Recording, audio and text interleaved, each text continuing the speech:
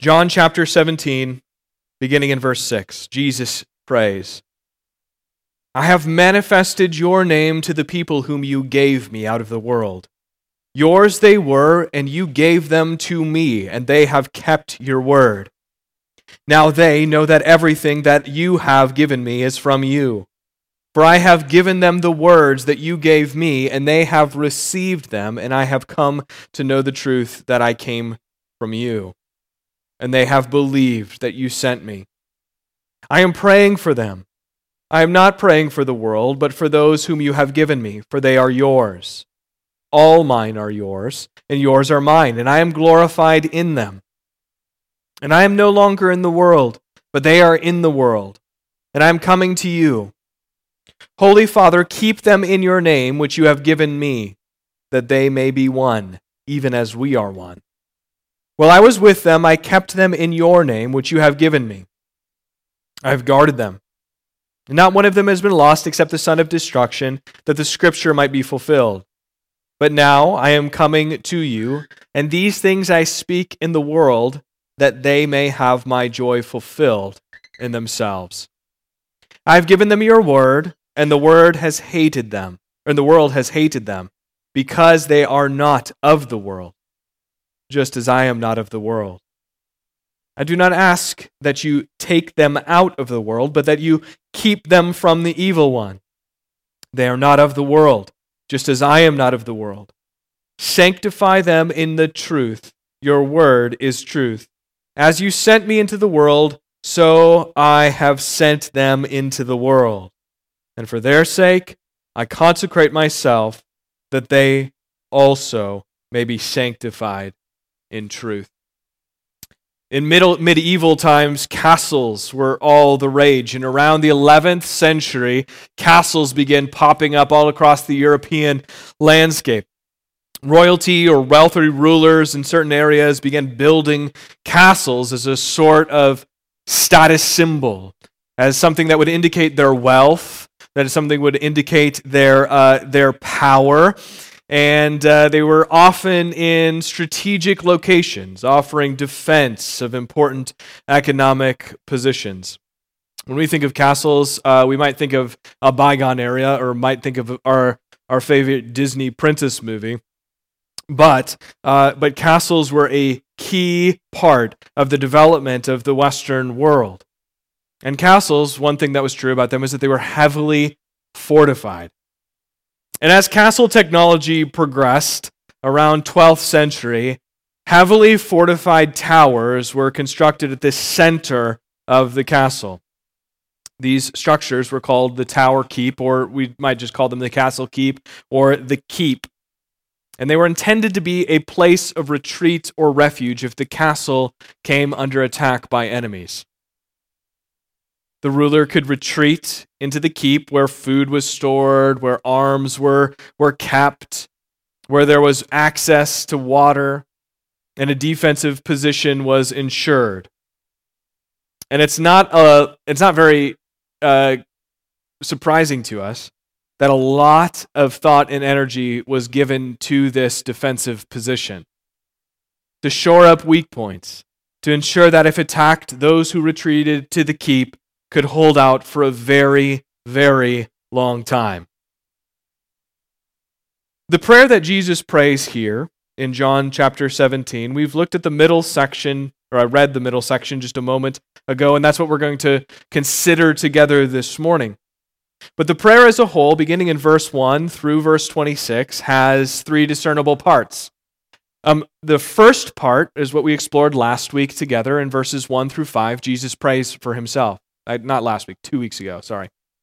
2 weeks ago, we thought about verses 1 through 5, Jesus' prayer for himself. Next week, we'll consider verses 20 through 26. That's the final part where Jesus prays for all that the Father will give to him. Not just those who the Father gives to him here, in this context, in this very moment, but all that the Father gives to him, and all who would believe, including you and I. That's in verses 20 through 26. But in verses 6 through 19, which I just read, Jesus prays specifically for his disciples, specifically those who God the Father gave to him out of the world. Those who stood with Jesus and followed him on earth, those who were called by Jesus, those who had listened to Jesus, seen him perform signs and wonders, and now were coming and hearing his final words to them and hearing him pray before he is arrested, tried, and crucified. So again, we're focusing on this middle section, and you'll remember, back up your Bible to verse 33 of chapter 16, the very last verse in chapter 16. Jesus said, I have said these things to you, that in me you may have peace. In the world you will have tribulation, but take heart, I have overcome the world. This is the last teaching, the last thing that Jesus says to his disciples before he is crucified, and the last teaching that he'll give to them until he rises again. The disciples have received a lot of information, even the last few hours from Jesus, and things are coming into focus for them. They've said just in a couple of verses ago that Jesus is now speaking plainly, and they're beginning to understand all of these things that he has said to them that were maybe difficult to discern, that they looked at each other and said, what is he saying to us? Now they're coming into focus. They're coming into view for the disciples, and it's abundantly clear that Jesus is going away and that the disciples are going to face hatred on behalf of Jesus, that tribulation is coming their way. Difficulty, suffering, hardship are all on deck for these 11 guys Jesus is praying for here in John chapter 17. Jesus, knowing full well that his disciples are going to come under heavy fire, both as he is arrested, tried, and crucified, and then after he comes back and commissions them to go and take the gospel into all of the world, he knows that they're going to come under heavy fire. And so here in John chapter 17, he prays for them. He prays for them in the face of what they are about to endure. He prays three things that we can discern from this section of text. First, that the Father will keep him in his name. Second, that the Father will keep them from the evil one. And finally, that the Father will sanctify them, the disciples, in truth. So, as tribulation, suffering, difficulty, hardship stand at the castle gates, the Father, through the Son, will bring each and every one of these disciples into the impenetrable keep, and they will be preserved. Those three things that I just mentioned are what's going to guide our time together this morning. We're going to explore each of these things that Jesus prays for his disciples in this text. Again, the three things are this: that they be kept in the name of the Father, that they be kept from the evil one, and that they be sanctified in truth. So first, kept in the name of the Father. Jesus prays that they would be kept in the name of the Father. Look at verse 11. Jesus says, Holy Father, keep them in your name. Keep them in your name. When you know that names are important to our culture, and they've been important all throughout human history. Our names often indicate, our last name or surname often indicates what our ancestors did vocationally, or just who our ancestors were, like Johnson or Anderson, or what they did vocationally, like Smith, or like Taylor, or like Reeves, or Baumgartner, tree farmer. I don't even know where John is. I think he's hidden up there. Oh, he's waving to me. Okay. First names, oftentimes, at least in our culture, the way this is developed is that they indicate a hope that we have for our children. We named our twins Olive and Abigail. Olive, from Psalm 128:3. Your children will be like olive shoots around your table. And we named Abigail, we named her Abigail. I don't know, when I started that sentence, there was nowhere to go except say that. Which means her father's joy. Or we name our children after men or women that we admire, hoping they'll grow up to emulate that person. Or first names might indicate a truth or a value that's dear to us. We named Tevya, God is good. Or Saoirse, our youngest, her name's Freedom. Jesus in verse 11, keep them in your name. Holy Father, keep them in your name. Jesus' prayer echoes the opening lines of Psalm 54.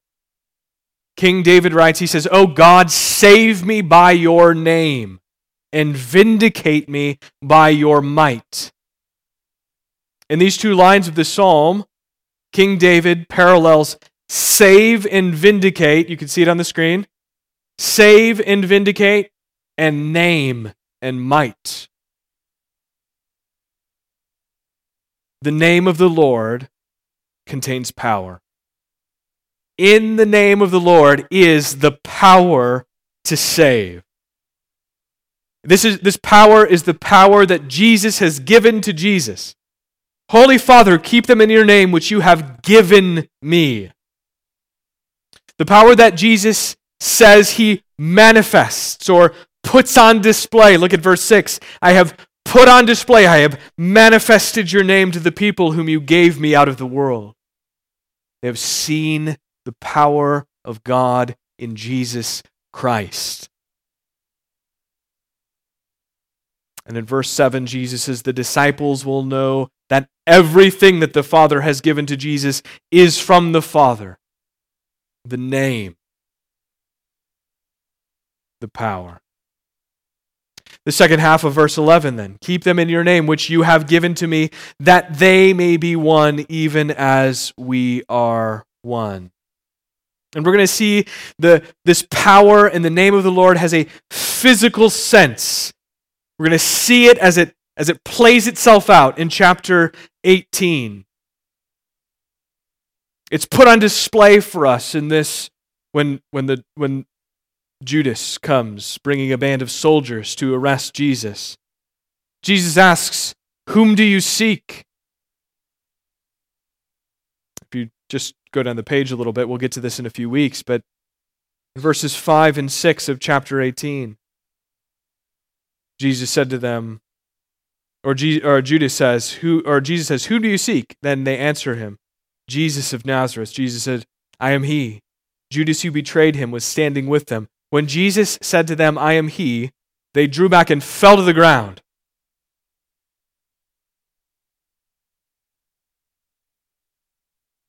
The scene is given to us to indicate that the name of the Father has been given to the Son, and in the name of the Lord there is power to save. Consider also that Scripture compares the name of the Lord to a place of refuge, to a strong tower. Proverbs 18:10, the name of the Lord is a strong tower, the righteous man runs into it and is safe. The name of the Lord is like the castle keep. So when Jesus prays, "Holy Father, keep them in your name," he is praying that the disciples would be secured, protected, preserved by the power of God. Not in their own strength, not in what they could conjure, not in the things that they thought would protect them, but in the name of the Father. Paul will say it in Romans 10:13, that those who call upon the name of the Lord will be saved. Just like David's words in Psalm 54:1, "O God, save me by your name and vindicate me by your might." Jesus, praying for his disciples here, knows that his disciples will be preserved, they'll be secured, they'll be protected by the power of God. Brothers and sisters, we oftentimes seek protection, preservation in places other. In places that are ultimately vulnerable to enemy attack. We try to protect ourselves by doing the right thing in our day-to-day lives, or by being kind to others, or just having good theology. Where do you tend to seek refuge that is not the name of the Lord? Where do you think that your life is hidden that is not the name of the Lord? You think, yeah, God saves me by his power. Then I preserve myself through, pick a thing. This line of thinking leads to anxiety, worry, joylessness, self-focus. Why? Because you're always concerned that you're not doing enough. You're always concerned that you don't do enough in your daily life to retain God's favor. But friends, you simply cannot protect yourself, preserve yourself in the way that Jesus prays for his disciples here, in the name of the Lord. Jesus prays that the disciples would be kept in the Father's name because he knows the type of difficulty, the type of persecution, the type of hardship, the type of suffering that is coming their way. And all of it would be too much of them. A simple drop of tribulation would have crushed them if the name of the Lord had not been their refuge. It's too much for you too. On your own, you're a house made of sticks in a tornado. But the name of the Lord is a strong tower, and the righteous man runs into it and is safe. So Jesus prays first that they be kept in the name of the Father. The power of God would secure them. But then Jesus prays, secondly, that the disciples would be kept from the evil one. Verse 15. Jesus says, I do not ask that you take them out of the world, but that you keep them from the evil one. I think we get an expanded view of what John writes here, what Jesus prays here in Luke's Gospel, Luke chapter 22. Right before Jesus predicts Peter's denial of him, in Luke's Gospel, Jesus says to Peter, this is Luke 22, 31 through 32, he says, Simon, Simon, behold, Satan has demanded to have you, that he might sift you like wheat. But I have prayed for you, that your faith may not fail, and when you have turned again, strengthen your brothers. Simon, Simon, behold, Satan demanded to have you. He says that Satan wants to sift him like wheat, and sifting wheat is a metaphor. And in ancient times, wheat was sifted through a tool like a strainer. As the wheat was shaken, dirt and other impurities would be separated out from the wheat to make it usable, to make it pure. We consider this to be a refinement process. One that's not pleasant, it's rather violent if you put yourself in the position of the wheat. But what results is something pure, something usable, something good, something that God intends. And so Jesus is saying, pain is coming for you, Peter. Pain is on the doorstep. It's knocking. You're about to get rattled. Satan is going to come after you with everything that he's got, and he's going to shake you to your core. And what is Satan's goal in this? To break his faith. Satan is an accuser. When Peter denies Jesus 3 times, can you imagine the type of opportunity that gave for accusation?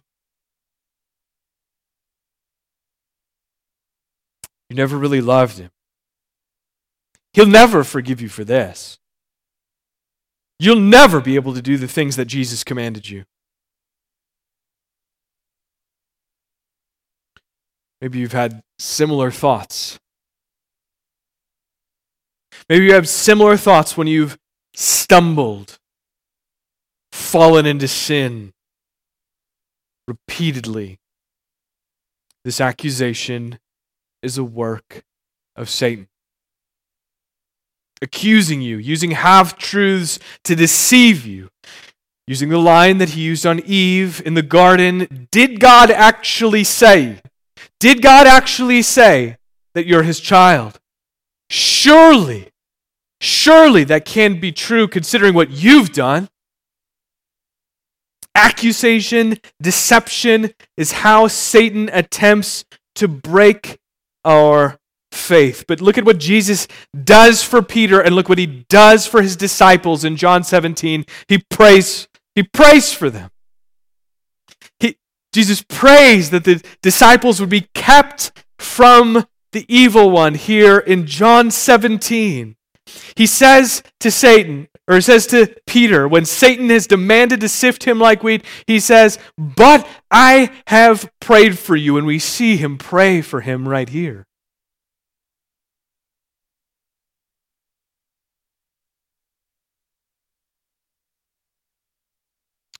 Jesus prays that the disciples would be kept from the evil one. Don't miss, though, what Jesus says leading into what he says or what he prays in verse 15. I do not ask that you take them out of the world. I do not ask that you take them out of the world, but that you keep them from the evil one. Jesus is leaving the world. He says this in verse 13.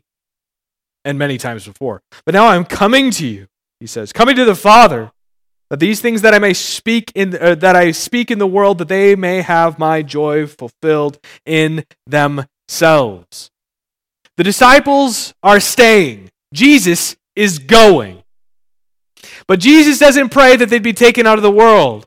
He does pray that they would be preserved when the accusation comes, when the deception comes, when the difficulty, suffering, and tribulation open avenues for Satan to accuse them and deceive them, that they would be kept from the evil one. Consider this, brothers and sisters. Jesus specifically prays that the disciples won't be taken out of the world, but they would have what they need in order to endure. He doesn't pray that they would be spared difficulty or tribulation. He doesn't pray that they would have an easy time or safe travels taking the gospel to the ends of the earth. He doesn't pray that stuff would go well. He just said, I hope this all goes well for them. Instead, he prays that they would be kept from the evil one, from the accusation, the deceptions that would come in the midst of difficulty, suffering, and tribulation. Jesus prays ultimately that their faith would remain intact, to be kept in the name of the Father, and to be kept from the evil one. Jesus prays this for Peter, and he prays it for his disciples, knowing full well the onslaught coming their direction. He prays that their faith won't fail. So Jesus prays that they be kept in the name of the Father, they be kept from the evil one, and then the third thing that he prays, that they would be sanctified in the truth. This is quite different than what Jesus prays for them earlier. It's quite different. Since Jesus prays for them that they would not be taken out of the world but continue in it, what then? They'll have what they need to endure in the face of suffering and difficulty, for their faith to remain intact when the evil one accuses and deceives. But now this says, what then? Since Jesus prays that his disciples will not be taken out of the world but continue in it, what then? This portion is the answer. The disciples will be preserved and protected by the power of the Lord, secured in him from the accusations and deceptions of Satan. And now, they're kept in the castle keep. And now, the active portion. Jesus prays that the disciples' lives would give evidence of the life that they have in him. When Jesus prays that the disciples would be sanctified in truth, he is praying that their lives, the disciples' lives, would give evidence of the life that they have in him. What does it mean to be sanctified? The word sanctify simply means to be made holy, to be set apart, to be used for honorable use. Sanctification is the process by which we are made holy, by which we are set apart for honorable use. Holiness, being set apart, is living according to God's word. So lives of personal holiness, lives that are set apart, are marked by living according to what God commands us. Leviticus 11:45, often quoted in the New Testament, says, "For I am the Lord who brought you out of the land of Egypt to be your God. You shall therefore be holy, for I am holy. You shall therefore be set apart as I am set apart." And Peter quotes this in 1 Peter 1:14 through 16. He says, "As obedient children, do not be conformed to the passions of your former ignorance, but as he who called you is holy, you also be holy in all your conduct. Since it is written, 'You shall be holy, for I am holy.'" Personal holiness is not passive. We are sanctified. And as we are sanctified, as we are set apart, we are active. Because to be sanctified means to be continually living according to what God commands us. Look at verse 18. "As you sent them into the world, so I have sent them into the world." The disciples are sent into the world. Yes, they are protected deep within the impenetrable castle keep in the name of the Lord, which is a strong tower, but they are also sent into the world. Maybe that doesn't jive logically in our brains, but this is the reality. Nothing can touch the life that they have in Christ Jesus. And so they are propelled into the world, given full confidence and assurance that that life that they have in Christ cannot be touched.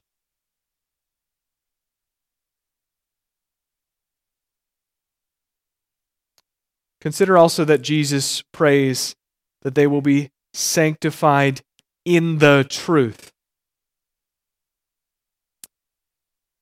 They will be made holy in truth. They will be set apart in truth. If we're going to be sanctified, if you and I, it needs to be in truth. Because again, how will you stand in the face of deception? How will you stand in the face of accusation that the evil one brings to your door? When you face hardship, difficulty, tribulation, trial, suffering, and Satan points and says, "Look at how you handled that.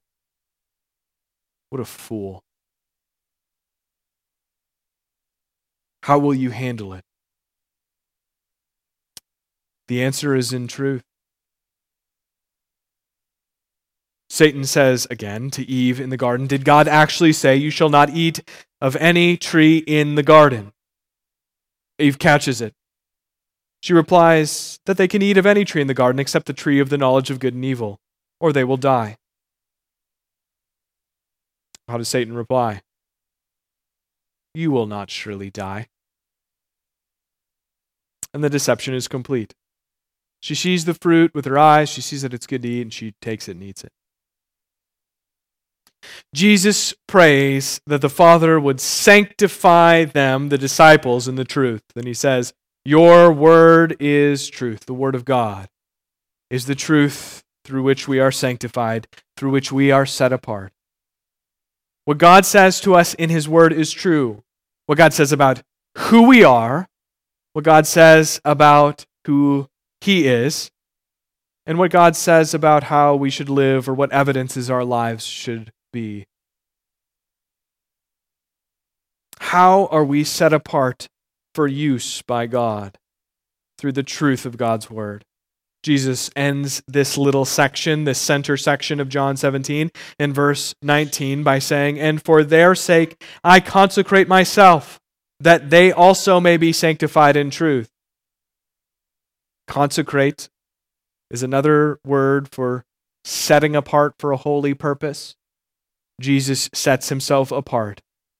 Jesus is about to be the once and for all sacrifice by going to the cross, set apart for that purpose.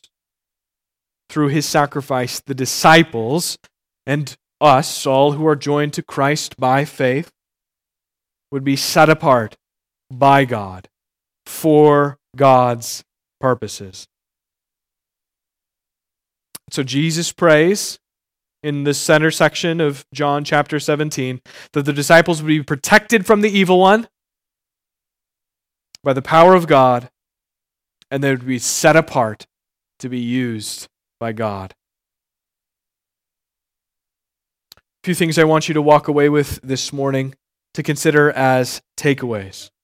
The section is so rich. There's so many things here that I could say, but I'm going to just give you, I think, three things. The first thing that I want you to take away from this text is this: that the goal of the preservation of the disciples is their unity. The goal of the preservation of the disciples is their unity. Again, Jesus praying that they be kept in the name of the Father. Jesus says the result of being kept in the name of the Father is that they may be one even as we are one. Look at verse 11. Holy Father, keep them in your name, which you have given me, that they may be one even as we are one. Jesus prays that the disciples would be preserved to display the unity of the Godhead. He says it, that they may be one even as we are one. The unity that is experienced by God the Father and God the Son is the goal, the reflection. They want to reflect themselves in us. God wants to reflect himself in his people, and the unity that they have, reflecting it to the world. God protects and preserves us by the power of his name so that we might be unified amongst ourselves as a church. Those who are kept in the name of the Father are unified with one another. Unfortunately, in the modern world and modern Christianity, what oftentimes happens is that we begin to think of ourselves the way that the culture thinks about itself, as units rather than unified. But we are not simply units. We're not just primarily individuals. In the name of the Father, we are unified. So be careful, brothers and sisters. If Jesus says that being kept in the name of the Father results in unity amongst believers, what do you think Satan's strategy is going to be as a result? What do you think that his strategy will be to disrupt that unity? First, he'll seek to isolate you. He'll seek to push you out by lying to you about how different you are from the people in this room. Maybe he'll lie to you telling that somehow you're better than the people here. Or maybe he'll lie to you telling you that these people aren't like you. Or maybe he'll lie to you telling you that your personality type doesn't quite fit. Or maybe he'll lie to you telling you that the people here, they don't really care about you. Or maybe he'll lie to you telling that you're so much worse than these people here. You don't belong. Friends, if you've heard these things in your mind, know for certain they're not from God. Those things are not from God. They're a strategy of Satan. Reject them. Resist them. The scheme to disrupt the unity that Jesus talks about, prays for his disciples here. The second strategy that Satan will use to disrupt unity within the local church is to tell you that God is incapable of preserving you, that God is, or that he does not desire to preserve you, or that you have to preserve yourself. But everything that we've learned here in this text is the contrary. God is capable of preserving you. In the name of the Father, the very power of God applied to keeping you. And God does desire to preserve you. God the Son, Jesus Christ, prays for the preservation of the disciples here. They be kept in the name of the Father. And your preservation is not contingent on yourself. You are preserved by the power of God, not anything that you can do or anything that you can conjure. Psalm 133:1. Behold, how good and pleasant it is when brothers dwell in unity. Will the accuser, will Satan not be provoked by things that are good and pleasant according to God? Of course he will. He will accuse and deceive with the goal of dividing that which God has brought together. So if you're here this morning and you're distant from a local church, if you're not unified with a body of believers, know that being kept in the power of God is meant to bring you into unity and fellowship within the local church. Those who are kept by the power of God are preserved for unity. Those who are preserved are joined together. That's the first thing I want you to take away this morning. The goal of the preservation of the disciples is their unity.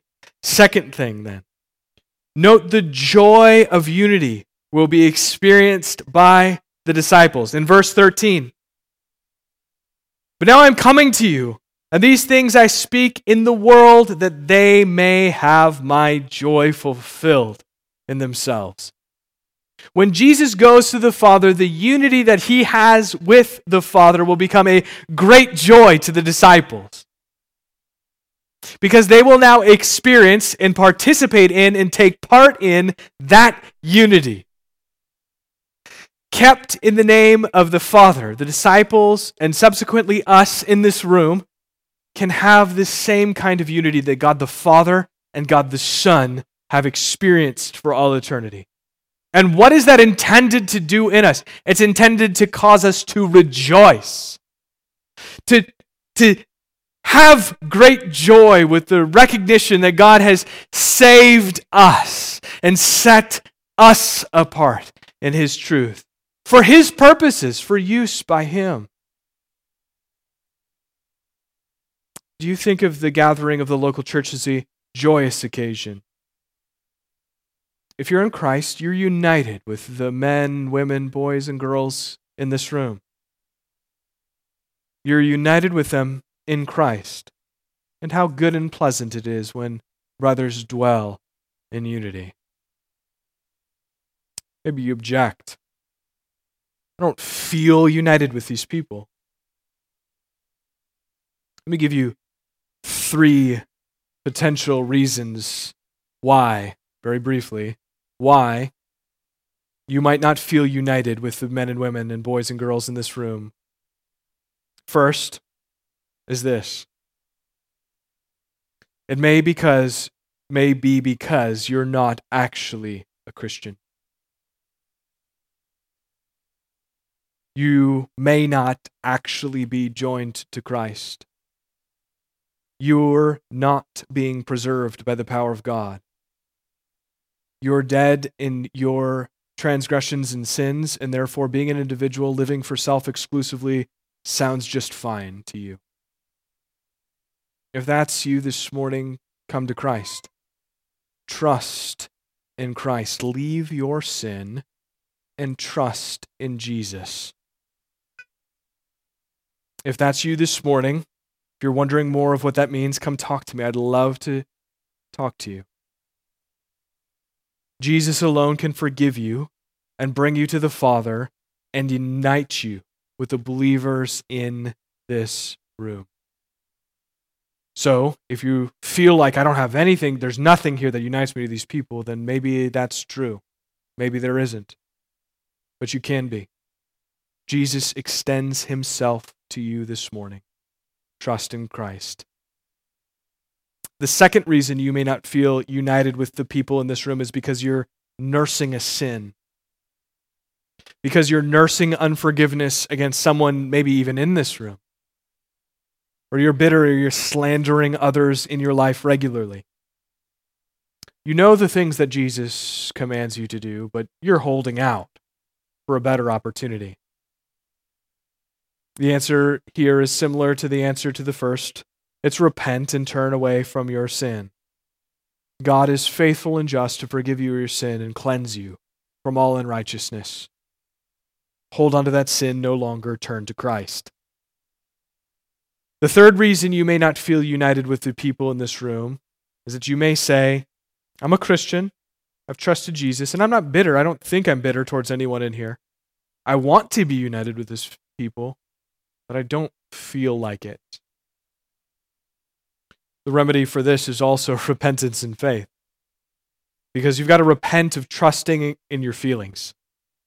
That your feelings are some source of truth that stands in opposition to the truth that's communicated here in God's Word. God has united us with Himself.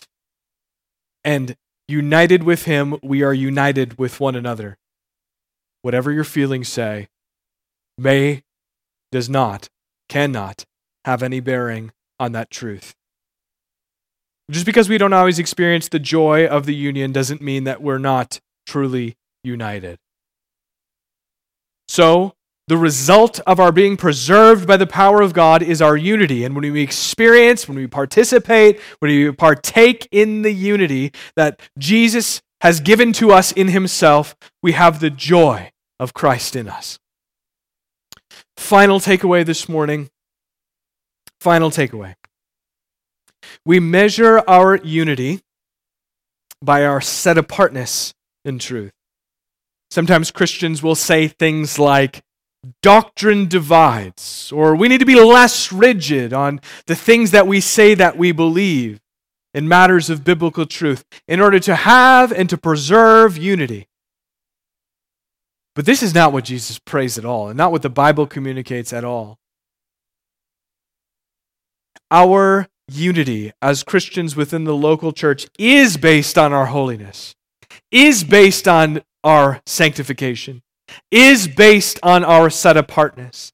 And where does it come from? It comes in truth.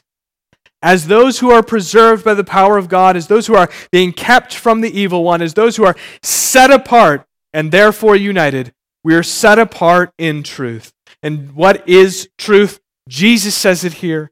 Sanctify them in the truth. Verse 17, your word is truth. Unity doesn't come through doctrinal compromise. That's not what Jesus says at all. He doesn't say, lighten up a little bit, and then you'll have unity. Rather, unity comes to us as a result of being grounded fully in truth. Grounded in Jesus, who is the Word who took on flesh. Brothers and sisters, be set apart in truth, so that the joy that comes in the unity through the preservation of being kept in the name of the Father will be ours in Jesus. This, friends, is what Jesus prays for His disciples. Let's pray together. God, we thank You for Your word. God, we pray now, as Jesus prayed for His disciples, that You would set us apart in Your truth. Give us a hunger for Your word this week as we go from this place. Cause us to desire it with all of our heart. Cause us to seek satisfaction in Your word and Your word alone. Cause us to see with eyes that are wide open the reality that we are preserved in the name of the Father in a power that cannot be shaken, cannot be touched, cannot be challenged. God, Your word is truth. Cause us as Your people to see the unity that we have together in Christ as those who have been set apart by Christ. Cause us to see Jesus as the source of these things, as the thing that is most beautiful to us.